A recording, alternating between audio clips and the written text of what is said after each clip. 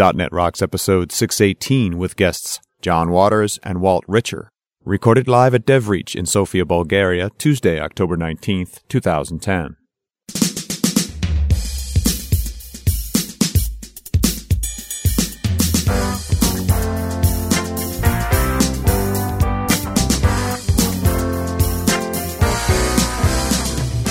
This episode is brought to you by Telerik and by Franklins.net, training developers to work smarter, and now offering video training on Silverlight 4 with Billy Hollis and SharePoint 2010 with Sahil Malik.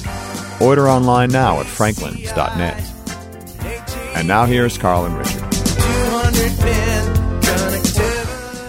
Hey, Rich Campbell. Howdy, sir. How are you? I'm well. I feel very Bulgarian today. Yeah. Why is that? I'm full of barbecued meat and chopska salad. Yes. In that they feed it to us. Chopska or shopska? Shopska? Yeah. Shopska yes. salad. Okay. But they eat really well over here, and it shows because there aren't a whole lot of big people here, like in terms of, like big like me, wide. This is Atkins land. All you guys eat is vegetables and meat. That's right. So if you want to go on a low-carb, low-glycemic diet, just go to Bulgaria for a while. Yeah. Yeah, cake? What is that? I don't know what that is. They had cake the other day, but you notice it was about the size of a penny. Yeah, that's right. Little cakes. And bread is just a sort of afterthought. Whereas you go in America, you go to a restaurant, the first thing they give you is a pile of bread. Yeah, and then they come around for seconds. Yeah. Would you like more bread before your main meal gets here? Yeah, have some more bread. Would you like more bread with your pizza? I'm not sure if rakia counts as low carb, though. Oh, yes, it does. Yeah? Yeah, alcohol doesn't have carbs. Rakia has maybe a little sugar in it, though. I'm not sure. But if you drink enough of it, soon you're not eating anything. That's right. Or at least you're giving it all back. Actually, you're recycling it, yes. Well, Richard, I guess we should introduce our guests here since they've decided to pipe up and talk. Well, they're not shy that way. No. So, Walt Ritscher. Like, I wish I was richer. Nice. Ritscher. But it's not spelled Ritscher like R-I-C-H. No, I have R-I-T-C-H. German heritage, so they always have to put extra consonants in the middle of any word. Right. And you're a Wintelect guy? I do work with Wintelect, yes. Oh, yeah. I have my own consulting company, had it for about 15 years, and then I hooked up with them about 3.5 years ago, and they get me a lot of work. And you've been doing a lot of teaching, as I understand. The sessions you're doing here are particularly about data binding. Yes, and most of them I pulled right out of my WPF course. Nice. Which made it easy to get ready. And certainly you have some opinions around this whole data binding, data access, all that good stuff. I do. Excellent. And John Waters. That's me. The John Waters. The one and only. A falafel. Falafel software. Yeah, we usually hear from Lino. What happened? You drew the short straw this time? Yeah, well, Lino, I think, is the reason why it's called falafel software. Though nobody quite knows how that happened, but it did happen very early on in our history. I've been with Falafel now for 6 years. And wow. Falafel's been around for 7 years. So in that first year, these terrible things happened. Yeah. That involve falafel? Yes. So what are we talking about? Data access, data binding, all of the above? Data in a XAML world? It's your show. What do you want to talk about? Well, it's you're talking, so. I do find that folks are confused about what data access methodologies. For a while there, we had codename Astoria and Entity Framework was early revs, and you really didn't know how they all went together. And that seems to have settled down, but I still don't feel like I know the definitive answer or if there is, quote-unquote, one right way to get at data in the XAML world. Before we go too much farther, I just want to say that I've been, looking into Astoria or WCF data services and all the stuff that goes with it with Silverlight and RIA services. And man, for the stuff that I'm writing, which I think is probably exemplary of a lot of applications out there at the scale I'm writing, I love web services, ADO.NET, pulling back lists and getting it right into my Silverlight app. It just works, and it's easy, and it ain't broke. You're saying you like what Microsoft's produced. Yeah, I like what Microsoft's produced, but, since .NET 2.0, ADO.NET has been just really stable and really good, and it works. And if it works for you, and if you don't need the kind of scale that Entity Framework offers, then why Is that actually the switch? strength of Entity Framework, that it would scale? Well, Entity Framework, I think, works really well when you have an application with a lot of data access, and you have to do a lot of busy work replicating the CRUD operations. But, if you're just working with... John is nodding on a radio show. Yeah. Right. You should jump in on this, John. Nod. Well, actually, I was going to say that there's a very basic strategy about data access, which works really well. We did this huge migration project of an ERP system, and as part of that, we had to pull over all the data. So we were swearing over this data migration for months. Mm-hmm. And after that, one of the engineers on the project swore that the next system he wrote would have no users and no data. And it works great. When there's just developers and code, it's so simple.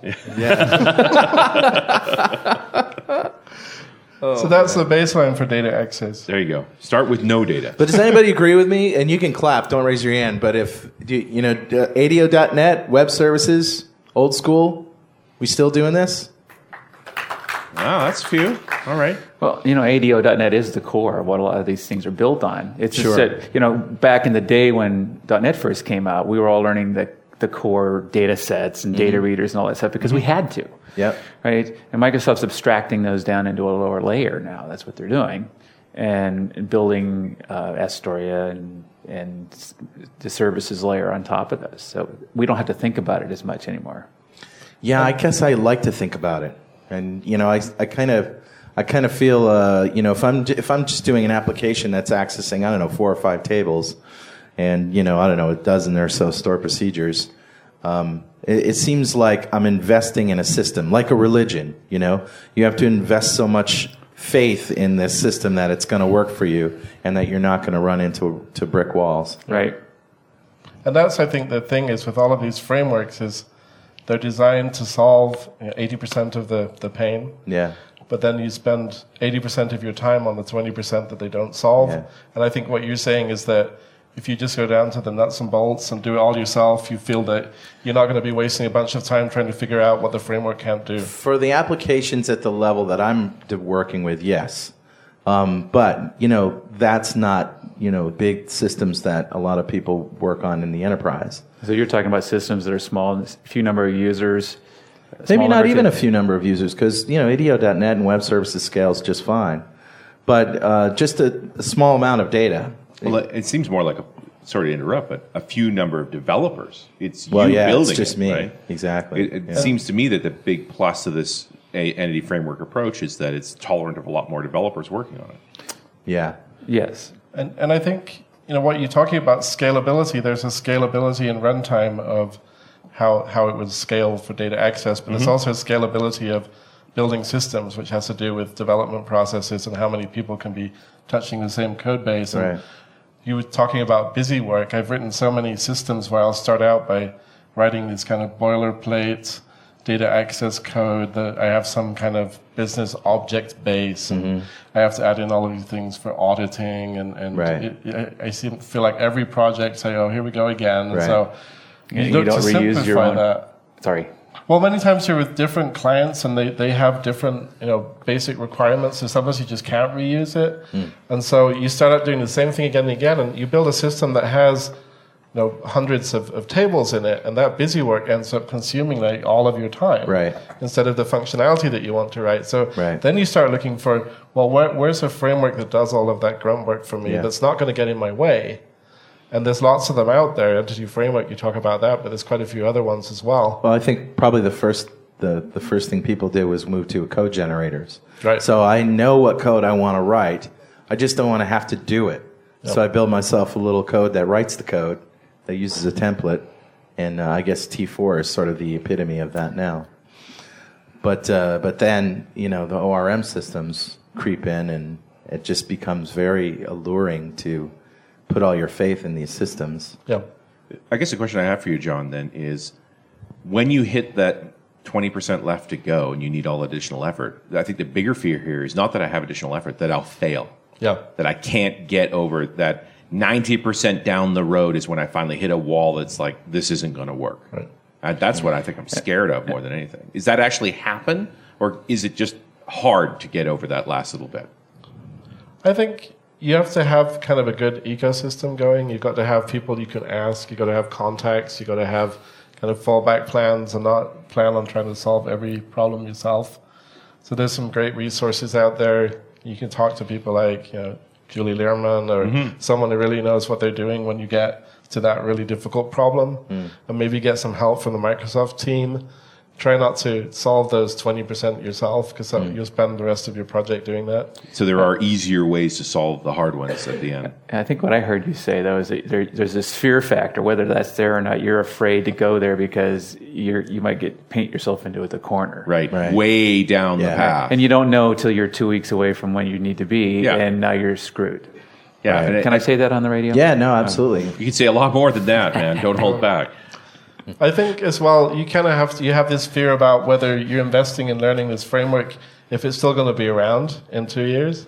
And so people who went down the link to SQL route, they kind of maybe ended up in a dead end here. Yeah, I'm still cringing about that one too. Yeah, I'm still mad at Microsoft about that. Well, I don't know. Here's the thing. It's not that it's going away, because software doesn't ever go away, right? Projects are never done. They're abandoned, I think is your quote, Richard. Yeah. But so your link to SQL code isn't going to magically stop working. No.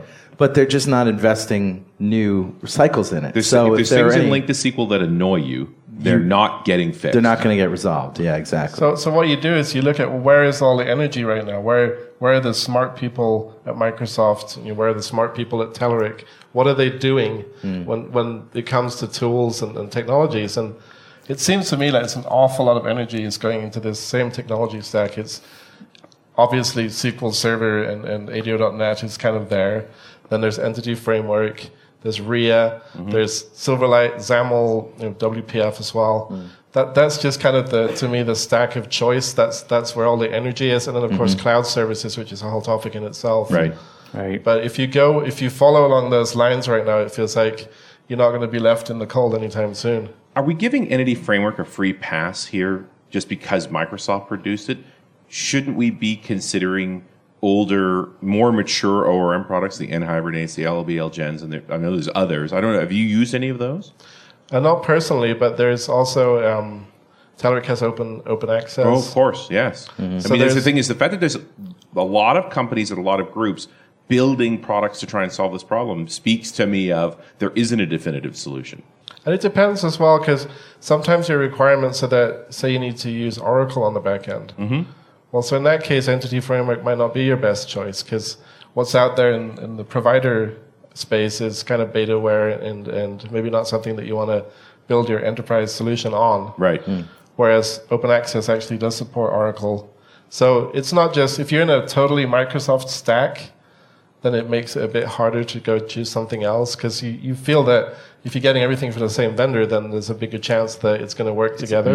And there's one place that you can complain, even though it's not quite like that in reality. Right. And I'd also say that you'll get approval for that. If you're already in the Microsoft stack, you don't have to go and say, we want to use NHibernate now or this other tool, and convince your management that, or your stakeholders that you need to do the old that. line was nobody ever got fired for buying IBM. Now it's nobody ever got fired for using Microsoft. Because we're using the rest of their tools. Right. We're already committed. And we already have a subscription too that, they tie you in with the subscription model. Yeah. Right. MSDN, and I can download the tool and use it. Another interesting pattern I've seen with data access is that the whole rise of Silverlight and asynchronous programming has forced us to change the way we access data. Because you used to have options. You could make good choices and bad choices. If you wanted to make a choice, like if you wanted to actually fetch or fill a data table and return it from a method, you could. Absolutely. And there's a lot of code out there that does it, and it just binds that data table to a grid. Yep. And that's a no-go. You try and move that to Silverlight, you have to... It's more than rethinking that you don't have a data table. Right. You have to rethink a lot of things. Right. Yeah. All of the editing features, all of the stuff that the reason we did that is we got all of this capability for free. And as soon as we go into the Silverlight model and that remote access model, it all breaks. Yep. Well, to shift gears a little bit here, Walt, data binding in XAML and Silverlight, this is something that you're very much into. Yes. Is it me, or is XAML just extremely unintuitive when it comes to syntax of data binding? It's me? It's you. Is it really? Yeah. Okay. It's you too? Apparently it's Anybody them else? too, Clap. Walt. Clap. You think it has anything to do with the fact I've been using it for 4 or 5 years? Yeah. So I guess this is Carl's bitch mode, I guess. But no, it's just kind of difficult to find it, to figure it out. I mean, you can obviously go online and look at samples and see, that's how you do it. But are you talking just basic binding here? Or are you talking more like the all sorts of things? I mean, basic binding is interesting because you can bind to a property that changes. But what about things that such as events, in sort of getting rid of the events handling in your code and moving that into XAML requires a certain.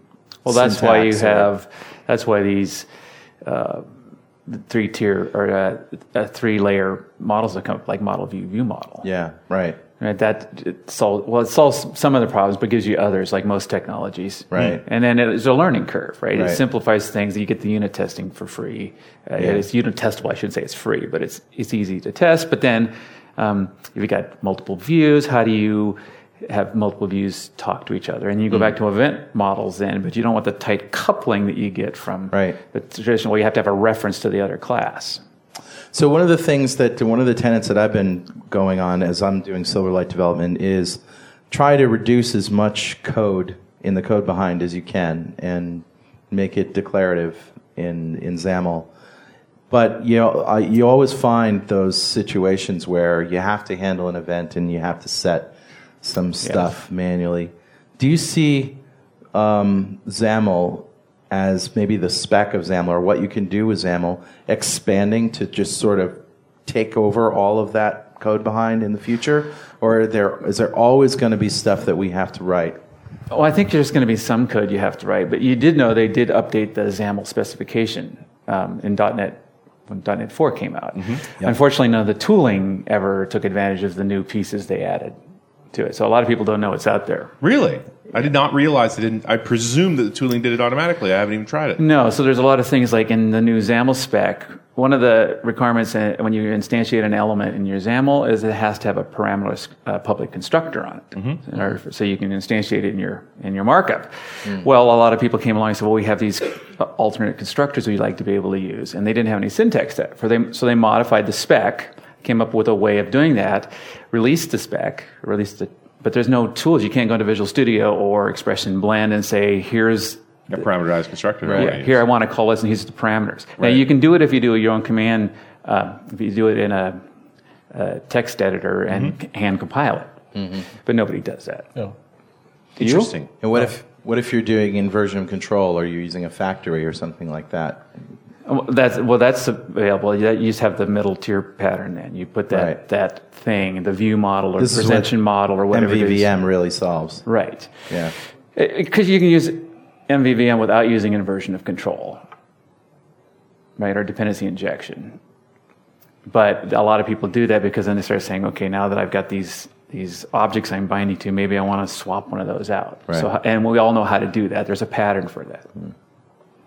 So the whole MVVM thing has been an interesting trip for me because I started out not knowing anything about it, and I noticed that that's all people are ever talking about now, mm-hmm. MVVM. Mm-hmm. So I read a bit about it. It's like, okay. But then you start actually using it, and you get this aha moment where it's like, wow. This is incredibly liberating. This is a very nice separation of concerns. It ends up with a very nice project structure, and it has all these benefits. And so for any of you guys that are out there and doubtful like I was, I'd say just need to jump in there and start trying this out. I believe! You will find yourself writing a lot less code, and you will find your programs are a lot more organized. Have you actually used the pattern in any of your applications? No, I haven't. I've certainly seen quite a lot of it, and we were just talking on the other panel that we did yesterday here mm-hmm. at DevReach about using MVVM and how your job as a programmer is to just supply these plumbing tools in the model in the view, And the designer is the guy who actually writes the application. Yeah. And can own the view. They can own the view safely. Right. Yeah. That's the free liberating thing. And that doesn't have to be a programmer. And we always hear from, a designer. That's what Microsoft always says. Yeah. Yes. They're actually moving away from that message now. They're not pushing it as hard. The designer tools. They're more like the designer on your developer group. Well, and I The think develop designer. exactly the way Scott described it was this creative developers, the folks that Right. can sort of handle the design side of development. Well, you all know there's that person on your team you never want to let build the UI. Yeah. It's not that guy. It's the other guy. Yeah, I have a talk at 5 today that's actually part of it is how to get good design time data into your program so that you can actually see data in design time and then fire that up in expression, and then your designer can actually see some real data. This is what the data is going to look like. Instead of ipsum lorem, Yeah. and actually have the right shape, and then it goes way further towards getting something that's going to work other than a mock-up that ends up being just unusable. Yeah. Sufficient space for certain fields, and Right. that sort of thing. If this is what the data is going to feel like, Right. So, this is actually going to be 10 paragraphs long, not 3 words. right? Yeah, And that it gets- looks like it's similar in shape, like you said, to what you're going to produce eventually. Yep. But you're doing it now because it's quick. You can mock it up quickly in the designer. Let's poll the audience. How many of you, by clapping, by applause, have used the MVVM pattern? Wow. I'm surprised. more than half. And how many have not? Clap. And how many were here for the pizza? Yeah. I would say a little more than half, maybe 60%. Yeah. Don't you think? That's encouraging. It is encouraging in terms of an approach. It seems to be catching on. I always worry because it felt like it was being overhyped. It did. Right? It felt like it was being pushed on us, but it's interesting to see the people Well, grabbing the onto interesting it. thing to me about model VB model, when I first came across it, I hadn't heard of it, and I'd been using WPF for a while. And then I started hearing about other people doing this thing. I hate the name, by the way. I've never liked the acronym. Yeah. Yeah. Model MV squared. Yeah. Be backwards squared. Yes, VM, whatever.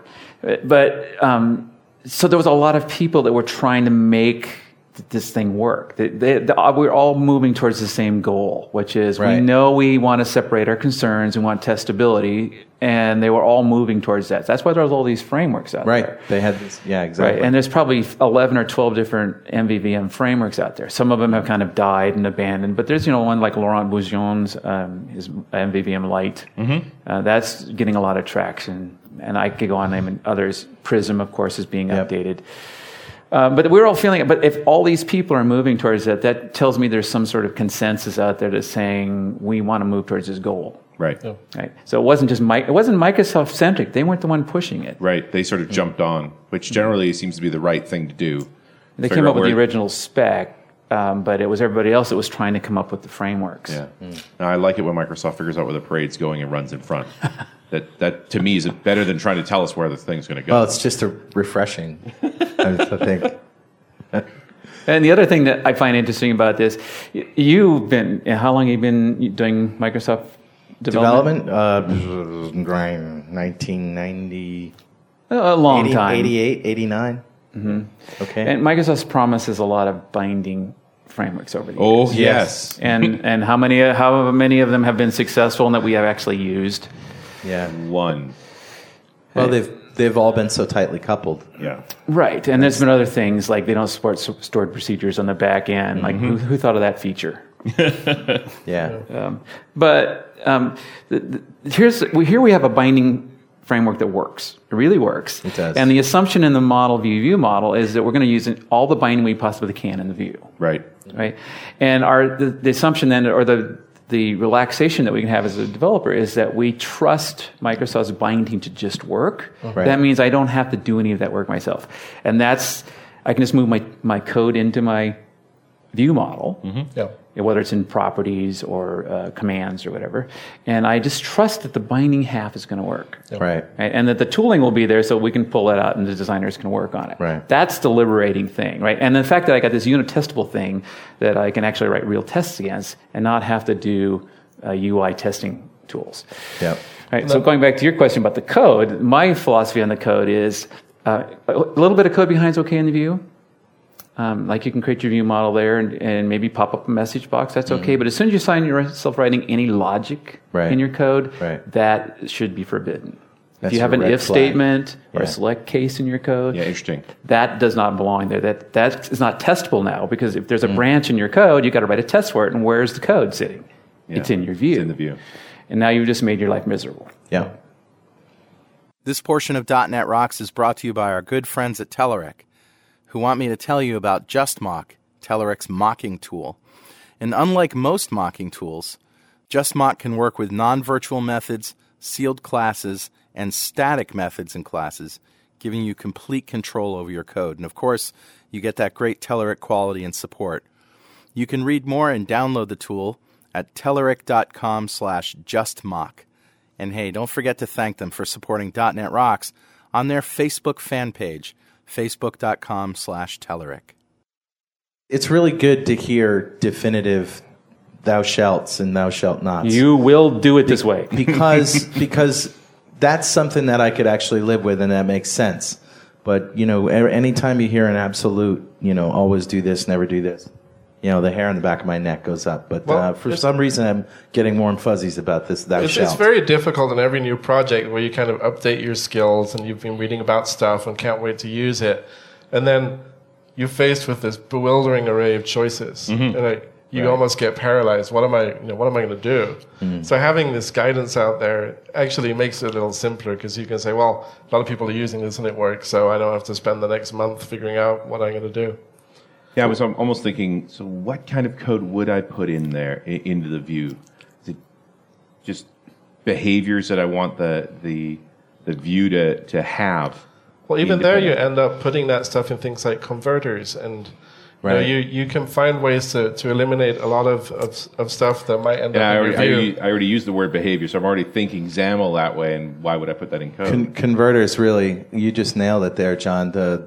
That can really help you take the code out, converting one type to another, essentially, when one is called for.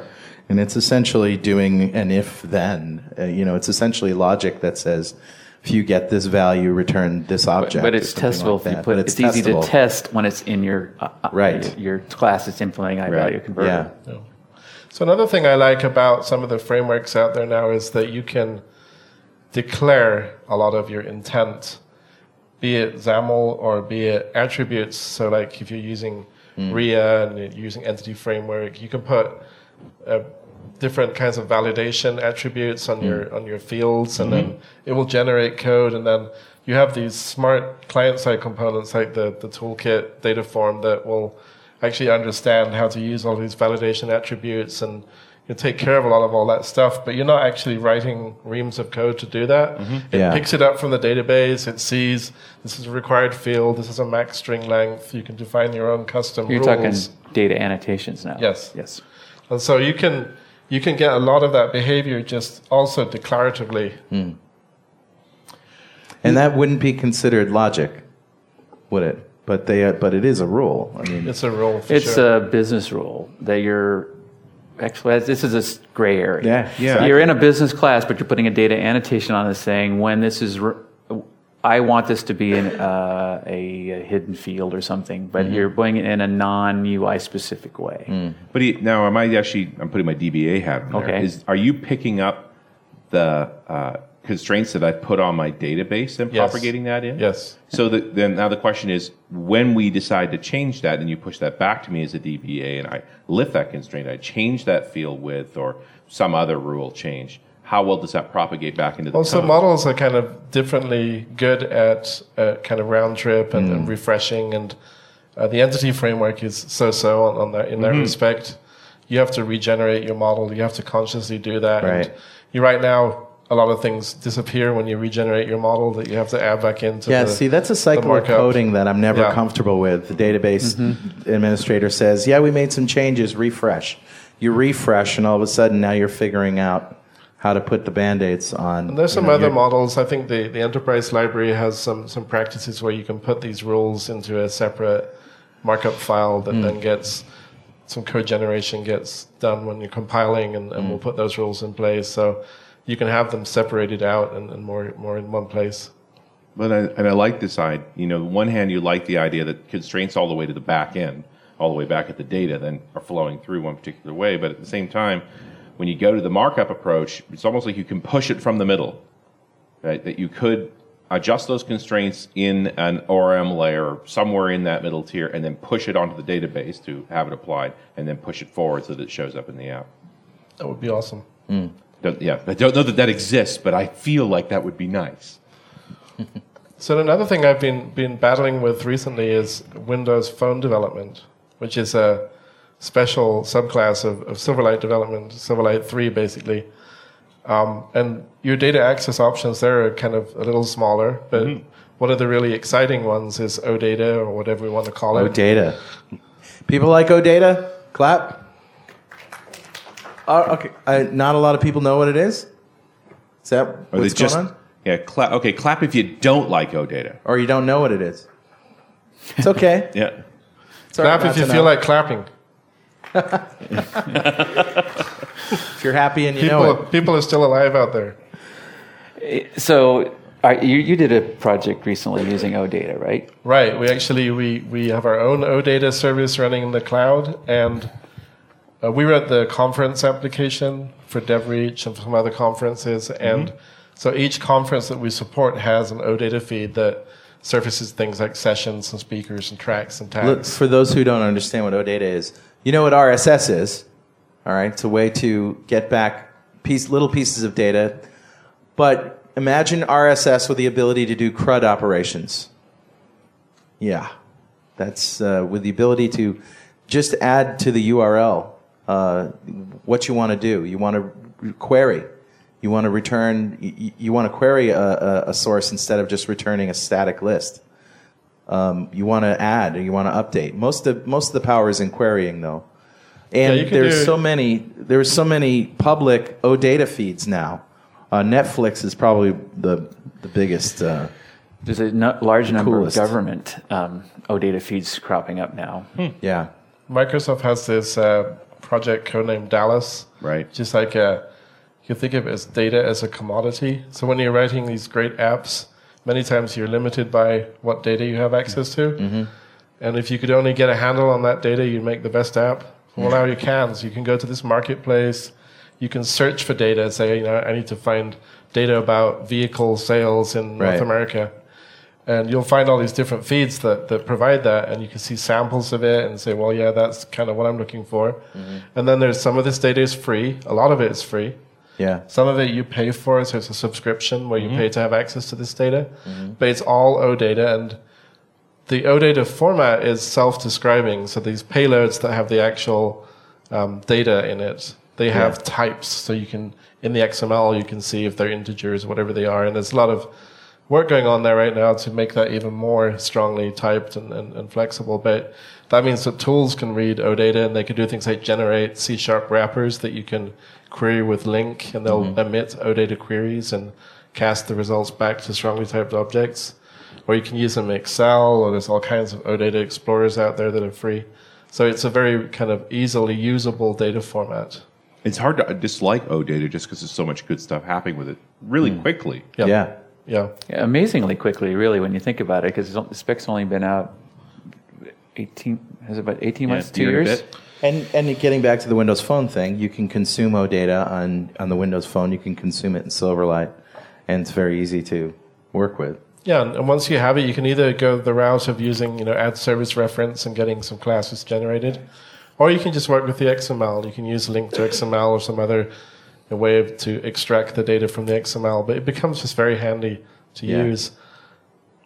And then I'd add that the data binding part just works the same as in Silverlight. Sure. Right. So you get your data through the whatever your OData feed, but once it comes to actually writing the XAML for this phone, it's the same. And like I showed a demo earlier today where I took exactly the same code in my WPF application and just copied it over to a Windows Phone application, and it just works. Wow. Yeah, it's very cool. Well, and it didn't expect that either. I mean, I know it's all XAML, but you figure the subset would be more restrictive than that. Were you pretty Well, careful? I also knew that I was working with my demo would work because I was using a simple, business object as the source. Oh, okay. So you were careful. Yes, I was careful, but it looked good. It was a good demo. Yeah, that's a good thing. Just to see the phone pop up like that. So you talked about a short cycle on OData, and I think that's the thing that we're seeing is the technologies I really believe in right now all have that property that they're iterating like crazy. Right. You look at Silverlight, you look at RIA, you look at OData, all these things we're talking about. They've got some really sharp people there, and they are just churning out releases. I mean, very short life cycles, and they're listening. These guys listen to feedback. They solicit feedback. You get to vote. You get to request features. Something has happened, I think, at Microsoft where they're Scott listening. Guthrie, has happened Scott to Microsoft. Guthrie happened. Yeah, it's good. I think it's great if you're into that technology and you really need to, you need the latest and greatest and stuff, and you are keeping up with it. It's not so good if you're trying to get into it from the start because there's so many versions of things. We talked about that earlier, but I agree. I mean, if you're into Silverlight and RIA services and OData and all these things, the fast cycles really keep you going. So there's nothing worse. There's nothing worse than getting stuck on something, needing a feature, and then having to wait for, We've been through those long cycles. Yeah. Remember the SQL Server one, where it was like 6 years between releases? Yeah, 2000, 2005. That was a fun stretch. That was a long wait. Yep. So I think this is keeping the tools developers on their toes, though. Yes, absolutely. I actually remember tools developers are falling behind. We're obviously missing tooling on significant features in tools, .NET 4. components. Yeah. I remember going to one conference where all of these booths, we had a booth there, and everyone had these fantastic grids for WPF, and the whole conference was just on fire about Silverlight. And everyone was asking, well, do you have a Silverlight grid? Yeah. And they were all like squirming, and real soon now. They all got caught by that one. I'm having a tougher time distinguishing between the two. Do we really need to talk about WPF and Silverlight, or can we just talk about XAML now? Well, we had that conversation this afternoon. Yeah. It's like, I really think there are lots of pieces that are exactly the same in WPF Silverlight and Silverlight for the phone. And I'm getting tired of the differentiation. So I'm like, we should call it XAML programming or something like that. Yeah. Because there's this 50% that's exactly the same. And so we can just assume that this part works, and there's these little flavors of bits. Like the data annotations work really well with Silverlight. They don't work at WPF. If you know most of the fundamentals of XAML, you can apply those everywhere. Right. And it feels like the parts that are missing are not kind of missing intentionally. They're not there yet. That there will be a release coming down the road that's going to unify those missing pieces. Yeah. Was that a question? Was a question directed at me? Well, I missed it then. It feels like the differences that do exist between the different versions of XAML are just temporary, that the idea is to have one XAML to rule them all. The whole one to rule them all thing is something that I've wrestled with, and Richard and I sort of have different ideas about it. I don't like that idea, just because there are some things where we were talking about this just yesterday. The idea of writing one application that runs on an iPhone, that runs on an Android phone, on a Windows Phone 7 is very appealing because you don't want to duplicate your work. But yet, if you do that, there are going to be serious problems because every phone has different rules for user interface design. And so things aren't going to work as well on everything. Java. Yeah, no, I totally don't mean having some kind of cross-platform UI language that would work across all different devices. You also have form factor. So the UI you design for a phone that's small is completely different than the UI you design for a desktop application. Right. So there's those factors too. But what I mean is, like, when commanding was missing, I think in Silverlight 3, right? Yeah. That was because they hadn't added it yet. So it's missing from the phone, but there's no reason for that. We're all pretty sure it's going to be there in the next release. If you're talking about like 3D, that doesn't exist in Silverlight. Well, Silverlight could have 3D, but if you're talking about, utilizing resources that are only available on a Windows machine, right? Well, those aren't going to apply on a phone. Isn't that the problem that Silverlight has, right? They want to do 3D. In order to make that work, they're going to have to use the graphics processors, and that means that they have to figure out how to make the runtime use what's on the Apple. Yeah. Right? And so, given the choice, when you ask developers if you'd rather have like a database feature. You want a database feature for Silverlight. What if we can't get it working on the Mac yet? Do you want to wait 2 product cycles, or do you say forget it and we'll do it just on the Windows, like COM interrupt? Right? There's no COM interrupt on Mac. No, Silverlight 4 basically broke that whole thing. It's like we're admitting we want to jump out of the browser and we're going to be operating system specific again. Yeah. They're already going that way. I do appreciate that there's bidirectionality between the teams. The Silverlight team builds something and you see it show up in WPF later, and WPF guys build some things and it shows up in Silverlight later. So, but I also feel like those teams are running into each other. Like eventually there ought to be one team. Yeah, I think so. I just like the fact that I can leverage my skills over and over again. Yeah. That's, for me, is really handy. And the Surface used WPF. Not that anybody ever had one. Your joke about having a $15,000 coffee table. Coffee table. But the fact is, if I needed to do that for a job, a contract came up, it wasn't that big of a switch for me to move over to that. All right, I'm going to just totally shift gears and ask you, because we have the experts here, we might as well ask them questions about what they know. The coolest XAML tip in your sessions, in your books, or whatever.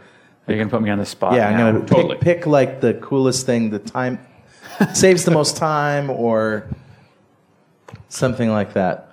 XAML tip. I'd have to say, while you have a breather to think here, the design time data trick is pretty nice. Setting your app up to have some really good design time experience, I think just is so cool. Elaborate. Well, there's a session at 5 o'clock that elaborates very deeply on that. If only the listeners were all in Bulgaria today. But the design time data trick basically is being, first of all, able to detect that you are in design time, which is fairly simple. There's a call for that. And then actually creating a set of data that represents a good set of data for your application for each form. So you build up really everything that you would be fetching in runtime, but you do that in your constructor. So you've got, in your application, in your resource dictionary, you can create this whole wealth of data that you can then bind to throughout your UI. Wow, at design time. So you're looking at it in Visual Studio, you're looking at it in Expression Blend, and you're just seeing all this data, and then you can fiddle around with properties to see how it really looks instead of just a bunch of blank. So maybe it's not a one-line trick, but it's, I think, something that's extremely helpful. Are you going to show how to make it so that at runtime it swaps out to the runtime version? Yes. Even if you don't have the runtime version ready? No. There's another talk for that, huh? Yeah. Walt, any favorite tips? One of my favorite parts that's rather unknown in WPF, I don't believe this is part of Silverlight priority binding. Priority binding. Yeah, so there's there's 3 binding classes in WPF. There's binding, multi-binding, and priority binding. Okay. And I find most people never have heard of priority binding. So what that allows you to do is it's a type of multi-binding where you have 2 sources and 1 target, or 5 sources and 1 target.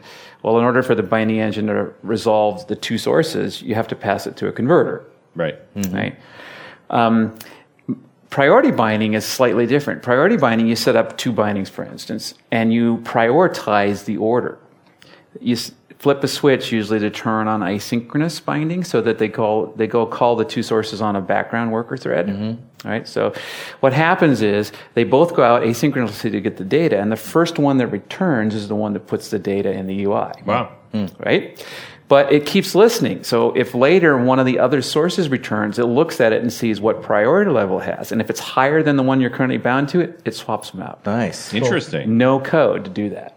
That would be neat for positioning if you're getting your location and you get a return. Oh, on the phone, you're talking. Yes, that would be a great use of that. I hadn't thought of that. Yep. A quick reply with a rough location and a slower reply with a precise location, and you bind it to the same. Right. I used it for a list. You know how you... oftentimes you'll get a list of data, and you want 30 rows, and you're pulling them back, but you're not getting them yet. But you want to show the user something like retrieving data. Right. So you set up 2 bindings in your business. 2 properties in your business or in your view model. Yeah, and they're both lists, but one only has a single string in it. And that's the low priority binding. Right. So the first thing it grabs is that string immediately and puts it as the first row in the list box saying loading data. Cool. Then 3 seconds later, the whole thing comes in.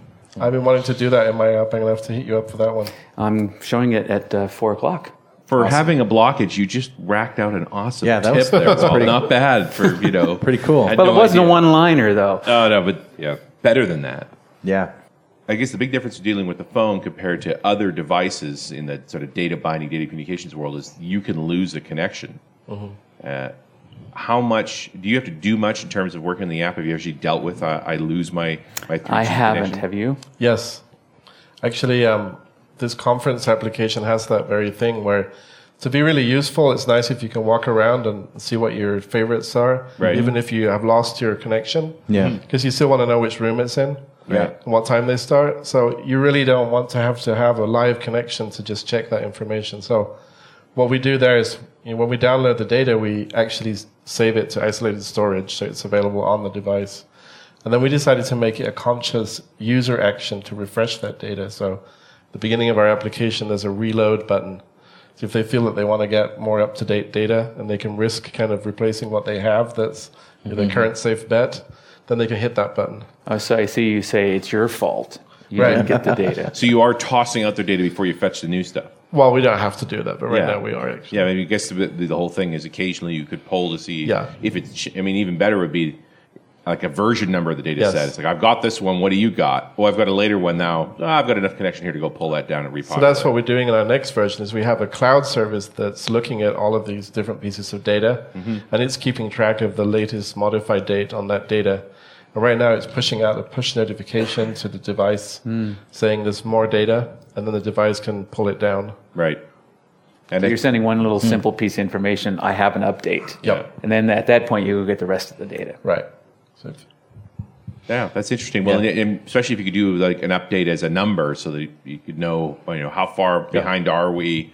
Is it a minor rev or a major rev? Yeah, and if you have something like many of the phone apps have this little badge that says you've got 3 voicemails and 10 emails that you haven't read, well, you can apply that same thing. If you have, say, 10 data items that are new, and you know each subscriber, where they're at, what timestamp they have in your subscription database, you can send out a notification with the right number. Yeah. That actually get something actionable. In your conference app saying, 2 session changes this afternoon. Right.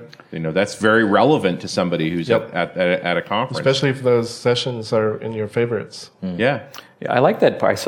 Lino showed me the app the other day, and I like that part where you can store the favorites, so you can pick the sessions. Especially, you know how it is at a conference where there's 2 sessions you really want to go to, or sometimes 3 sessions, and you wait until the last possible second to make your choice. You're standing out there in the hallway going, which one's it going to be? So in yours, you can store the favorite. Yeah, and that's a typical example of where the view model is handy, because the model in this case is the session. And in the databases, there's no concept of a favorite because we're actually storing that on the phone. Right. So we add in the isFavorite property to the basic model, which is the session. So the session view model has an isFavorite, which we can then bind to the UI to show a checkbox if it's your favorited. So a typical example of how you could do that. I still want to push that back to the database, but I'm an analytics guy who wants to see what people are favoring. The thing is that our application works with all different people's conferences. So we don't have the database. Right. It's someone else's, and some of them maybe have favorites, some of them don't. Right. So you want to provide that either way. Interesting. Well, guys, it's been a nice hour or so talking to you guys, and always interesting to talk about XAML and data access. And Walt, John, thank you very much. Thank you. Thanks for having me on the show. Big hand for Walter and John. Thank you. We'll see you next time on .NET Rocks.